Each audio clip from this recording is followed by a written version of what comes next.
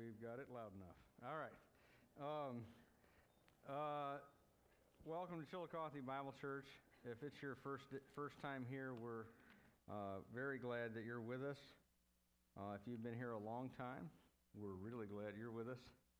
And I want to just make you aware of just a couple things. Your bulletin this time of year, as the fall ministry calendar kind of kicks off, is packed full of all kinds of opportunities to serve and all kinds of ministries to be involved in.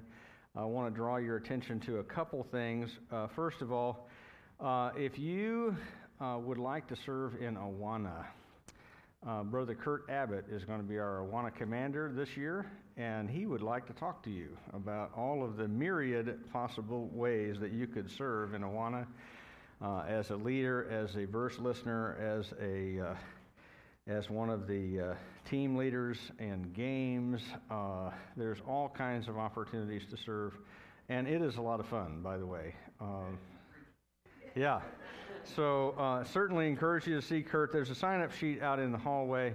Also, if you are new to Chillicothe Bible Church and you'd like to know a little more, spend a little time with me, I'd be happy to do that with you. And we have our Explorers class, our new members class coming up here in a bit.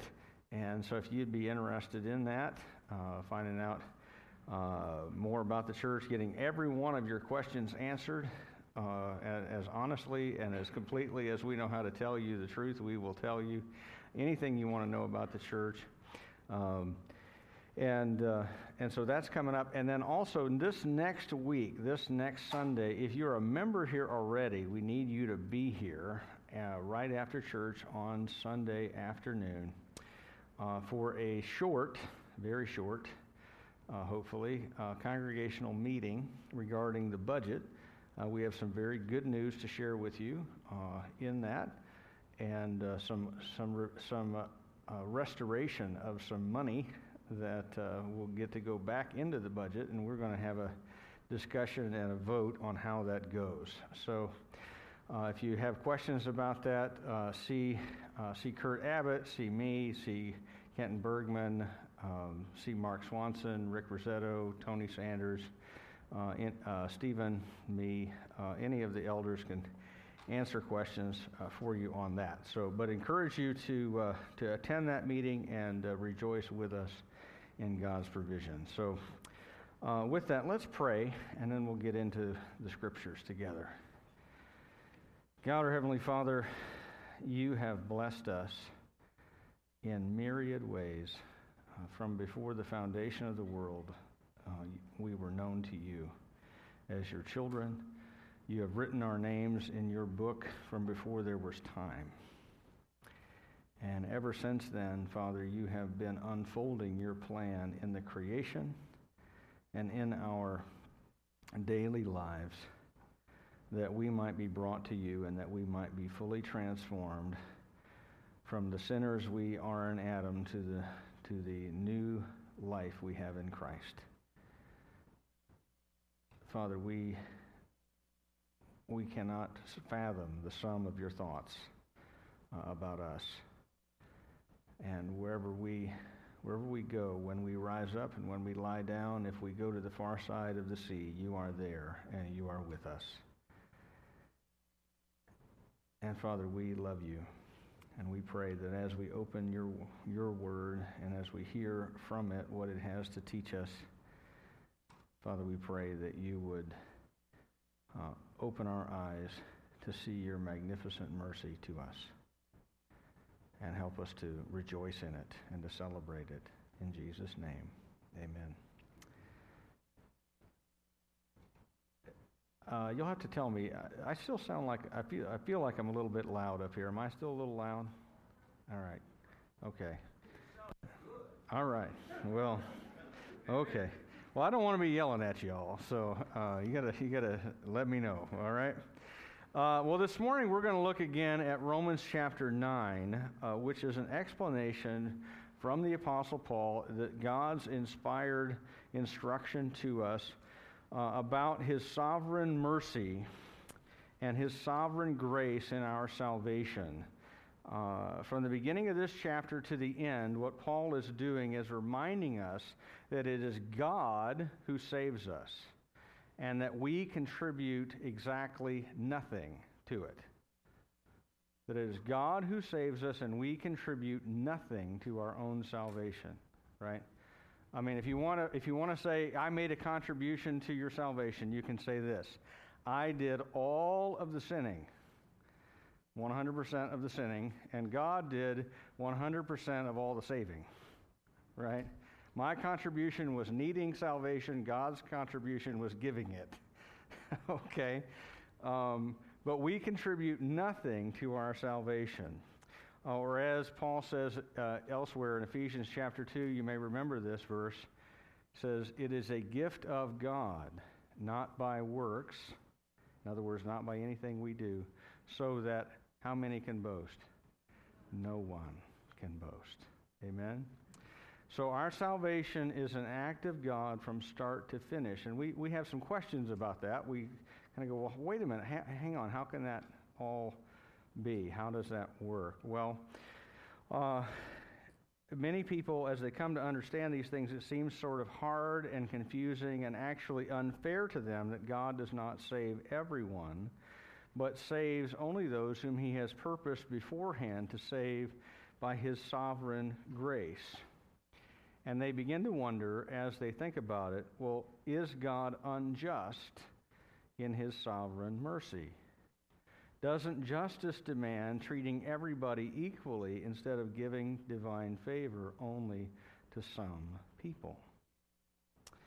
And God, in His great grace, does not leave us to wonder about these kinds of questions. In fact, He asks them and answers them in the text that we're looking at this morning. So He's caused Paul to write his answers in his word and to tell us exactly what he thinks about them. So I want to show that to you, beginning in verse 14 here, Romans chapter 9, which is all about, this section is all about God's sovereign mercy. What shall we say then? Is there injustice on God's part? By no means. For He says to Moses, I will have mercy on whom I have mercy, and I will have compassion on whom I have compassion. So then it depends not on human will or exertion, but on God who has mercy. For the Scripture says to Pharaoh, for this very purpose I have raised you up, that I might show my power in you, and that my name might be proclaimed in all the earth. So then He has mercy on whomever He wills, and He hardens whomever He wills. So here's one of the great things about this section of Scripture. Paul actually anticipates some of our objections, and under the inspiration of the Spirit, writes them down and gives answers to what we're thinking about. Now, one of the things I want you to notice is nowhere in this entire chapter does Paul ever make an appeal to what you might call free will. It would be an easy out if he did, but he never says that. He never says, well, you have to understand, see, that God does what He can, but then humans have to respond, and, it's really kind of up to you, and if you don't respond, well, then you're just short. He never says that. That's how a lot of Christians try to explain how salvation works, but God Himself in this chapter where He's addressing these issues never does that. He never says, well, salvation is really up to you and your response. He says, it is God who chooses, it is God who calls, it is God who justifies, it is God who sanctifies, it is God who glorifies. So salvation from start to finish is an act of God. Now again, that might make you really uncomfortable. It might even blow your mind a little bit. But remember last week I showed you that picture from the old maps. It showed California as an island. And that's goofy, right? And we know that that's not true. We might sometimes wish that it were. But it's not actually true that California is not part of the mainland here, right? We have to navigate by the right map. And the right map is found in God's Word, not what we think ought to be the case. What you see here in these verses is God's absolute freedom in what He chooses to do with the creatures that He has made. Now look closely here with me. In verse 14, Paul asks the question, is there injustice on God's part? What's his answer? By no means. In other words, absolutely not. There's no possible way for God to be unjust. And then verse 15 to 18 are Paul's explanation. He gives two examples of how God's mercy really works. Now, verse 15 is a quotation. It's from Exodus chapter 33 and verse 19. Now, if you don't remember, Exodus 32 is the golden calf incident. Okay? While Moses is up on the mountain, he's there for 40 days, he's receiving the law of God, and he is hearing all the things that God has to say about how he's going to be in covenant with his people. And then while all that's going on, they're down at the base of the mountain engaged in some kind of a scene out of, like, a wild party in Las Vegas, right? And all that is going on at the base of the mountain while God is speaking to Moses and giving him the law on the top of the mountain. And then Moses comes down, and he sees all of this going on. You remember what he does? He breaks the tablets, throws them down, breaks them, to show that God's covenant with his people has been broken. And there's all this judgment that comes down on the people. And then Moses goes back up the mountain. You can always tell, by the way, who the man of God is in the Scriptures, because you always find him interceding with God on behalf of his people, right? And that's what Moses is doing. He's up on top of the mountain, and he is pleading with God to not do what he has told Moses he wants to do, which is to wipe them all out and start over with a new nation with Moses as the founder. And he says, God, remember, you said these are your people. And you said, I'm going to bring them out of Egypt. And you said that you're going to bring them up into the promised land. And you said that you had the power to do that. Now imagine if you kill them all in the wilderness. What will happen? Everybody in Egypt and all over that heard about what you did to the Egyptians is now going to say, well, God could maybe get them out of Egypt, but I guess he wasn't quite big enough to get them into the promised land, and so he killed them all in the desert. God, you wouldn't want to do that. I mean, your reputation will really take a hit. And by the way, these are still your people. These are your people. And God and Moses have kind of this exchange. God keeps referring to them as Moses' people. These people that you brought up out of Egypt, right? And Moses says, no, I was there. It was you who brought them up out of Egypt. They're your people, right? It's kind of like parents when their kid does something bad, right? Wife calls the husband up at work and says, hey, you'll never guess what your son did, right? And dad will come back with, my son? No, my son would never do that, right? Well, God and Moses are having this kind of exchange. And ultimately, God says, they are my people, and I will go up with you, and I will take them into the promised land. And he says, I will have mercy on whom I will have mercy, and I will have compassion on whom I will have compassion. In other words, what he's telling Moses is, you're right, I have set my heart on these people, even though they're sinful. And I have determined from eternity past to give them my mercy, and therefore I'm going to keep covenant. Even though they have broken it, I'm going to keep covenant. I'm going to be faithful. I'm going to have compassion on these folks. But he also, there's the other side to that, right? Ultimately, what he's saying, in other words, is ultimately the decision either to bless or to punish rests with who? With God. Not with Moses. At the end of all this conversation that he's had, ultimately the decision rests not on Moses' exertions in interceding in prayer, but on God who makes the decision, right? And that's the reason Paul's quoting that. But God had every right to judge them all for their rebellion, and so that he chose not to destroy them was an act of God's free and sovereign grace. Did they all deserve to get destroyed in the desert? Yes, absolutely they did. Remember, the first two commandments of the covenant God made with his people are, you shall have no other gods before me, and you shall not make any graven image, right? And they did both of those while the law is being given, right? Plus violated a whole bunch of other stuff down the tablets besides. So did God have the right to destroy them? Yes, he did. Every human being, and the point is every human being in the same way deserves punishment and judgment. Amen? You know, we cannot say to God, well, I want him to give me what I deserve. Well, we can, but we will not like the outcome if he answers that prayer, right? Because what we deserve is wrath, judgment, and hell.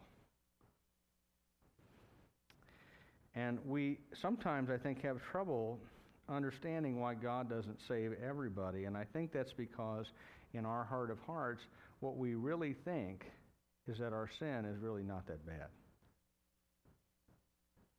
And we really don't deserve the punishment that God says we do deserve. And so we think of ourselves, in fact, you'll hear people say this all the time. They'll say that, well, I think all people are what? Basically good. And basically what we think is that we're basically in need of a few tweaks here and there, but we're all, basically good. We're like an old car that maybe needs a few parts replaced here and there. But, it's still a good car. That's kind of how we think of it. But that's not how God thinks of it at all. He says, no, you're basically evil with a few tiny little rays of light here and there. But basically, you deserve to be separated from me for eternity in hell. And, what's remarkable about God is not that he shows mercy to some, but that he shows mercy to any. The Bible's fundamental question is not, how can a loving God send good people to hell? It's, how can a just God avoid sending all of these wicked people to hell? And if you start from that assumption, from that perspective, then that God saves anyone is an amazing act of mercy. Now, look at verse 17 and 18. Here, in the previous verses, we got an example of the leader of God's people. And here, Paul refers to Exodus. Again, he talks about how God used the oppressor of his people. Now, like all of us, Pharaoh deserved immediate death for his wickedness. He did. Pharaoh was a very wicked man. He enjoyed enslaving God's people. And in fact, he was sadistic in it, and he took joy in making it worse for them. But God left him alive, and he left him alive for a very specific reason, so that God could demonstrate his power through his repeated defeats of Pharaoh and all the other gods of Egypt. They worshipped all the things that the plagues were against. They worshipped the Nile River, they worshipped flies, they worshipped frogs, they worshipped cattle, they worshipped the god of the sky, they worshipped the firstborn son of Pharaoh as a god, they worshipped the sun as a god called Ra, and every single one of the plagues are against one of the gods of Egypt, right down to Pharaoh himself. And God says, I'm going to get you to let my people go. And Pharaoh says, no, you're not. I don't know who the Lord is, and I'm not going to let his people go. And God says, very well. You're going to kill my firstborn son, I will kill yours. And we'll see which one of us is God over the people of Israel. And in fact, what happened is this, is that God ensured that Pharaoh did not repent until Egypt was greatly diminished as a nation. Pharaoh's firstborn son died, his army drowned in the Red Sea, the so-called gods of Egypt are all revealed to be powerless idols, and Egypt did not rise in power again as a world-dominating power for hundreds of years after that. And do you know what happened? It just so happened that the crushing of Egypt with the Exodus coincided with the rise of Israel as a nation. And so they were able to get established in the land, to gain their inheritance, to have David and then Solomon become king. And all of that required Egypt being crushed, which is what they were. They were their near neighbor. It was in a size relationship, it was like Cuba next to the United States. And God ensured that Egypt got crushed so that Israel could be protected and rise. And on top of that, in the very act of crushing the nation of Egypt, he ensured that a whole lot of Egyptians saw who God really was, and they went up with the nation of Israel into the land. The book of Exodus tells us about a mixed multitude who went up with them, of all these people that had been in Egypt, and they saw God's power, and they went, this is stupid. This idolatry in Egypt, this is moronic. I'm not doing this anymore. I know who the real God is. And wonder of wonders, it's not the God of the Pharaoh, it's the God of the slaves. And he took them out. And bottom line, God saved and forgave Israel their sin, but hardened Pharaoh in his wickedness so that his people might be saved and worship him. And Exodus is in fact the paradigm for salvation in the whole Old Testament. It is God bringing salvation and deliverance to people who are enslaved in the kingdom of darkness and taking them through the wilderness into the promised land where his presence dwells. If you want a good story about how salvation happens, it's Exodus. And in fact, all through the Old Testament, God says, I am the Lord your God who brought you out of Egypt. It is the paradigm story for the whole rest of the Old Testament, that I am the God who saved you, and therefore I'm the God who really is God. And therefore I'm the God you need to worship. And the point being made here is that just like back then, God allows evil people to persist in their evil because God is using even evil people and their evil to bring salvation for the people he loves. And his judgment on evil brings blessing to his people. Just as then, so now. Just as God used Pharaoh to accomplish his purposes, God is using wicked people in our day to accomplish his purposes and the salvation of his people. You want to know where one of the places the church is growing like crazy? It's in China. One of the hardest places to be a Christian is the place where God is causing millions of people to come to faith. I'm told there are 3 million Christians in Iran who have come to Christ through listening to the radio beamed into their country. You want to talk about a hard place to be a believer? Iran is on that list somewhere near the top, I'm guessing. And yet God is using the oppression of his people to bring about the salvation of his people.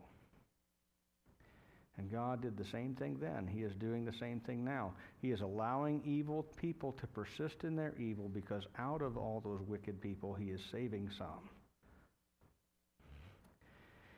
Let's read on. Let's look at verse 19 to 21. God's sovereign mercy is purposefully bestowed. You will say to me, then, why does he still find fault? For who can resist his will? But who are you, O man, to answer back to God? Has the potter no right over the clay to make out of the same lump one vessel for honorable use and another for dishonorable use? Now here again, Paul is responding to another objection that some of us might have. Let me rephrase it and make it a little more clear. Paul, how can God hold us responsible for sin when we're only carrying out the kind of life that he has planned for us? That's the question. Now, if he has destined me to remain in my wickedness, how can he blame me for still being wicked?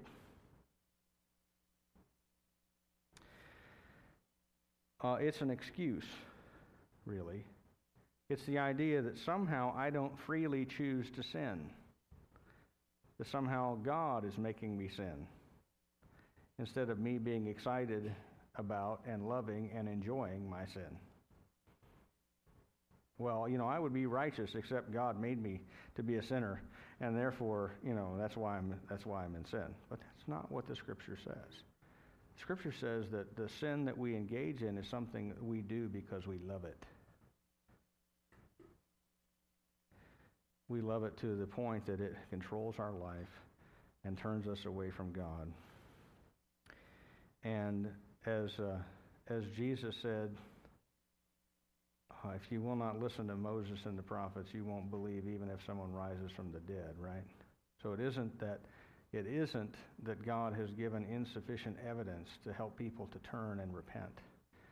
It's that he has given marvelous, magnificent testimony of his goodness, grace, and love, and people still freely choose sin instead of that. But on top of that, God is the creator, and he has made us, and he has the right, therefore, to do with us whatever he wants.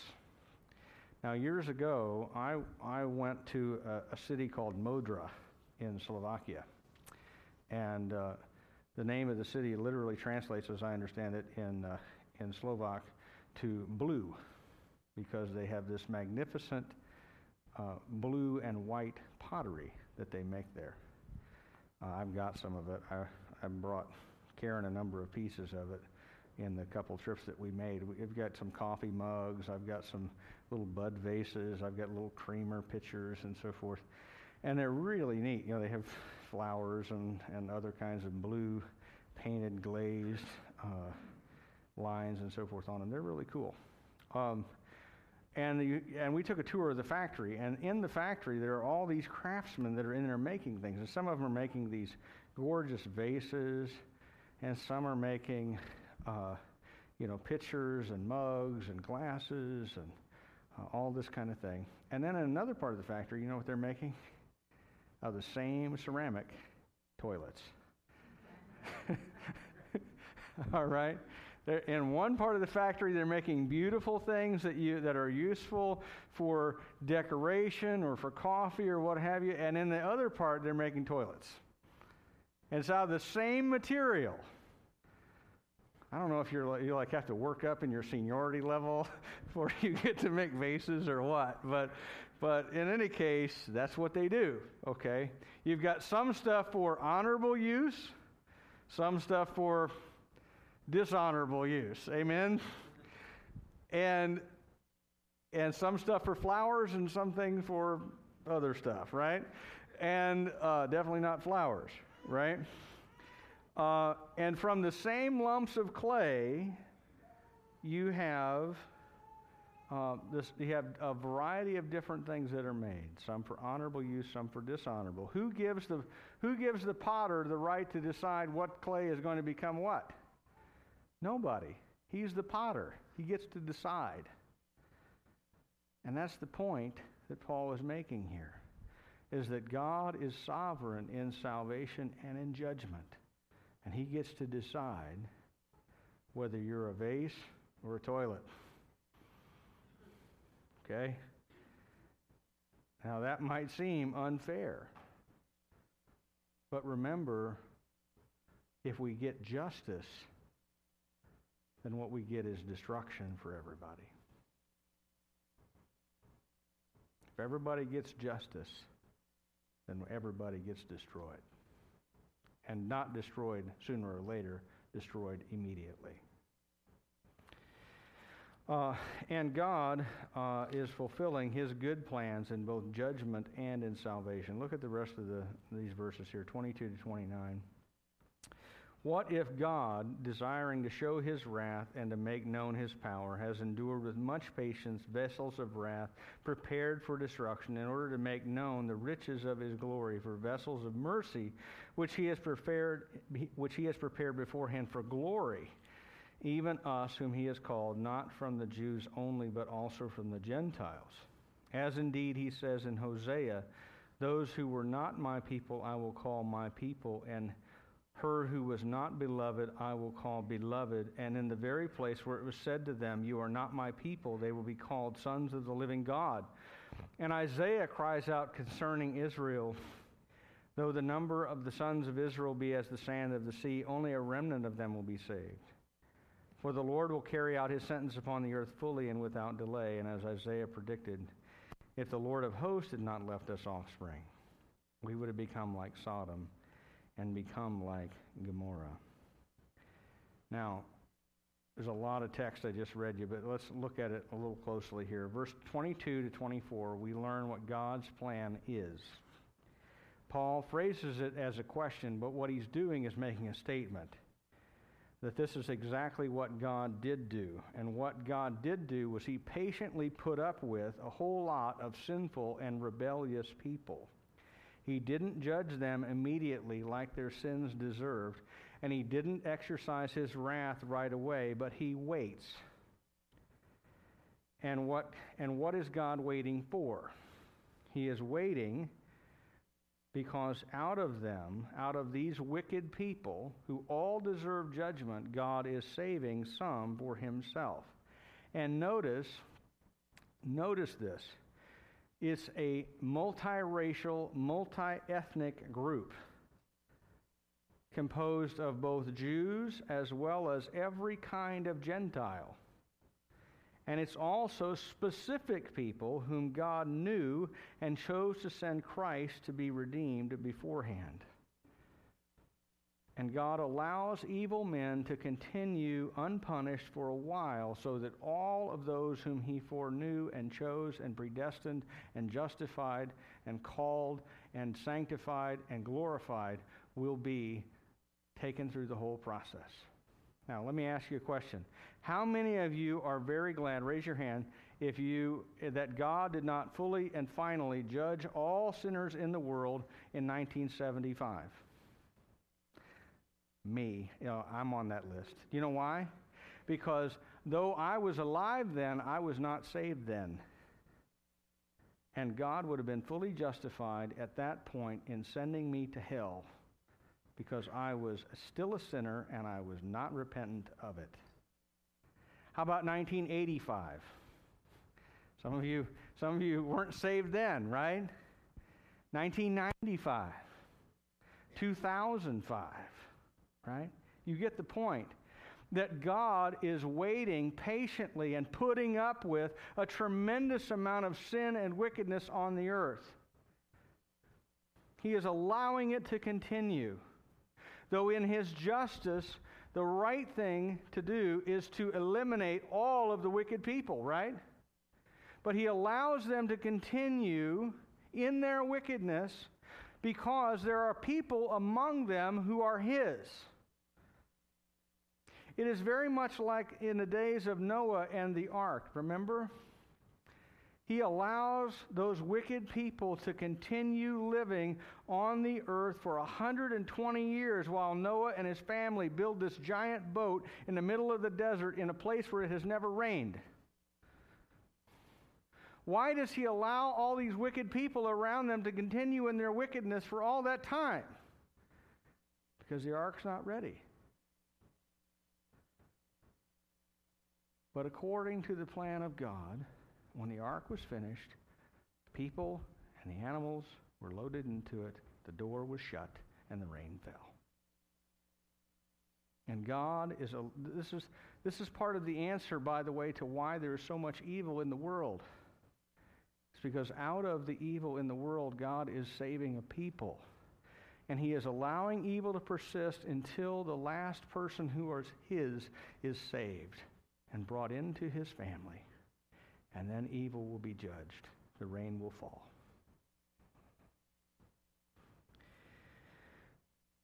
Verse 25 and 26, we learn that this is not only God's plan from eternity past, but it's also the fulfillment of promises that God made through his prophets. One of the most beautiful books in the Old Testament is the book of Hosea. Hosea is a man who is told to go to a brothel and pick out a bride. And he says, go and take to yourself a wife of whoredom, is what the scripture says. And take her home to be your bride. And she is continually unfaithful to him for the entire time they are married. Just like Israel was unfaithful to God for the entire time they were his people. Even when they were in the desert and the tabernacle is there and they could see the Shekinah glory cloud coming down, resting over the Ark of the Covenant in the center of the camp, you can literally see the presence of God with your eyes. There are people on the outskirts of the camp who are continuing to worship their idols. And when they get into the land, there are people who are continuing to worship their idols. And they did not drive out the Canaanites as they were supposed to do. But they allowed them to persist. And they adopted their gods. And they continued to worship their idols. And they were continually unfaithful. Just like Gomer with Hosea. And they have kids together. And the first one is born. And Hosea looks at this child. And the child does not look like him. And he says, it's not my kid, not my people. And then they have another child, and he names that one Not Loved. Because it's obvious my wife does not love me. Because this one isn't mine either. And then God speaks through Hosea, and he says, go and show your love to your wife again, because in the same way, I'm going to restore the nation of Israel. I'm going to restore my people. And the people who were not loved will be called beloved. And the people who are not my people are going to be called my people. And it's this beautiful promise of what God is going to do with the nation of Israel, which is yet to be fulfilled in total. But Paul says applies in the meantime to us. We are the people, the Gentiles, who were not loved of God, and yet we are beloved. And we are the people who are not his people. Amen? I don't know. I mean, maybe some of you got Jewish heritage somewhere. But what I see is a lot of descendants of the Vikings. Okay? Not God's people. And God says they're going to be my people. It's the fulfillment of promises. And then he quotes Isaiah again, and he says, he quotes Isaiah a couple times, and he says, you know, even among Israel, only a remnant were ever saved. And he quotes him again and says, if God had not left us descendants, then we would have become like Sodom and Gomorrah. In other words, if God had treated us how our sins deserved, all of us would have been destroyed just like those two ancient cities were. And it is because God chose to intervene and to save that any of us were ever in relationship with him to start with. So at the end of the day, we get several important things we're told in this text. Over and over, we see that salvation is dependent not on us, but solely and completely on God. because all of us are naturally rebels against him. And what is strange is not that God saves some, but that he saves anyone at all. In fact, rather than the question being, why does God not save every person, we should see that every person whom God does save is a living and magnificent testimony to God's undeserved grace, not evidence that God is unjust. And in addition, what we should see is that God has patiently allowed evil people to persist, because out of them God is saving people for himself. And when he has finished doing that, then his patience will be exhausted and his judgment will justly fall on all the wicked who reject him. And finally, I think we need to see that if it weren't for God's merciful intervention, then none of us, not anyone in Israel, and not a single solitary Gentile, would ever be saved. Because by ourselves, we do not want him. The Lord pursues, and he woos and wins us in such a gentle and loving and inviting way that we fool ourselves into thinking we are the ones who had something to do with it. But in fact, it's God's pursuit from beginning to end. Now, you might not find this passage very comforting, but I think, and if you don't, I'm not going to apologize for that, because this is what the Scripture says. And you might still have some questions about this. I have some questions about this. It's okay to have questions. God is bigger, and he is able to handle it if we have some things about him we do not understand. I'm not convinced that I have plumbed the depths of this passage, and I feel like I understand these things better than I ever have. It's good to wrestle. If you have some wrestling you're doing right now, it's good to wrestle. It's okay. But God is real, and he is bigger than all of our questions. And what this passage should do for us is a couple things. It should convince us everlastingly that our salvation is not dependent on us. And because of that, we should find that very reassuring. If my salvation is dependent in any way on me being good enough to earn God's favor, then I'm in a heap of trouble. Amen? Because if I can lose my salvation, then I'll tell you I already have lost it. And the reason that we can have confidence in our security in Christ is that our salvation is not dependent on us to start with. It's dependent on God's grace. You know, my sin runs way too deep for me to gain salvation by my own will and my own exertion. But it is not too deep for God's mercy. And number two, the other thing this passage should do for us is it should overwhelm us with awe and joy that we should be called the children of God. Right? Remember what John says? 1 John. Some of you probably are going to start singing right about now. Behold, what manner of love the Father has given unto us, that we, wicked, sinful, impure, rebel against God, and loving it, should be transformed and renewed and regenerated and saved, that we should become the children of God, right? Behold, what manner of love the Father has given to us, that we should be called the children of God. It ought to overwhelm you with awe that you who were born a rebel and a sinner were instead saved and loved and renewed and transformed.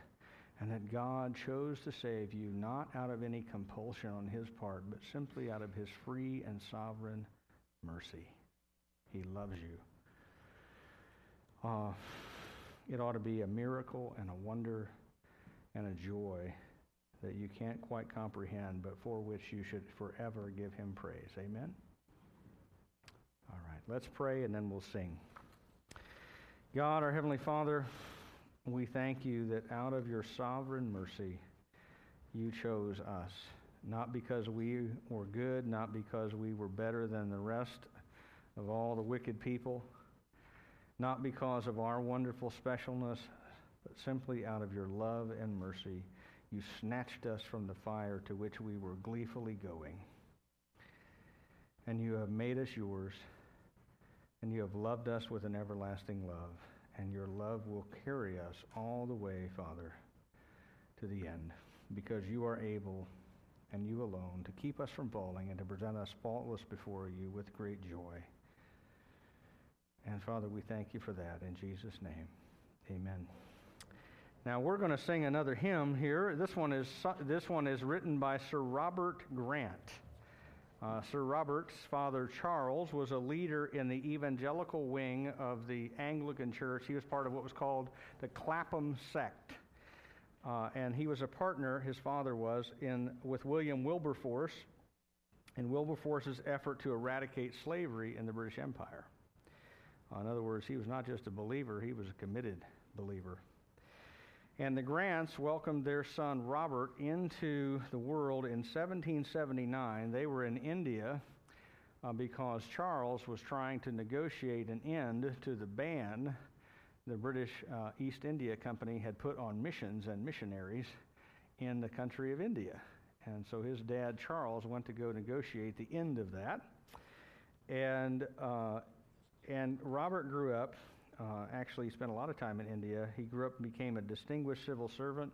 He was a member of Parliament, and a bill that he wrote got passed through the lower House of Commons twice, but was not passed until after he died, to give full rights to all of England's Jews. They were treated as second-class citizens in his day, and he said, that's wrong for a Christian country to do that to anyone, but especially to God's people, to the Jews. And so he fought for their emancipation. He later served as Judge Advocate General of the British Armed Forces, the Army, Navy. At that time, he was the chief judge over all of those military tribunals. He spent the last 4 years of his life as the governor of Bombay, India.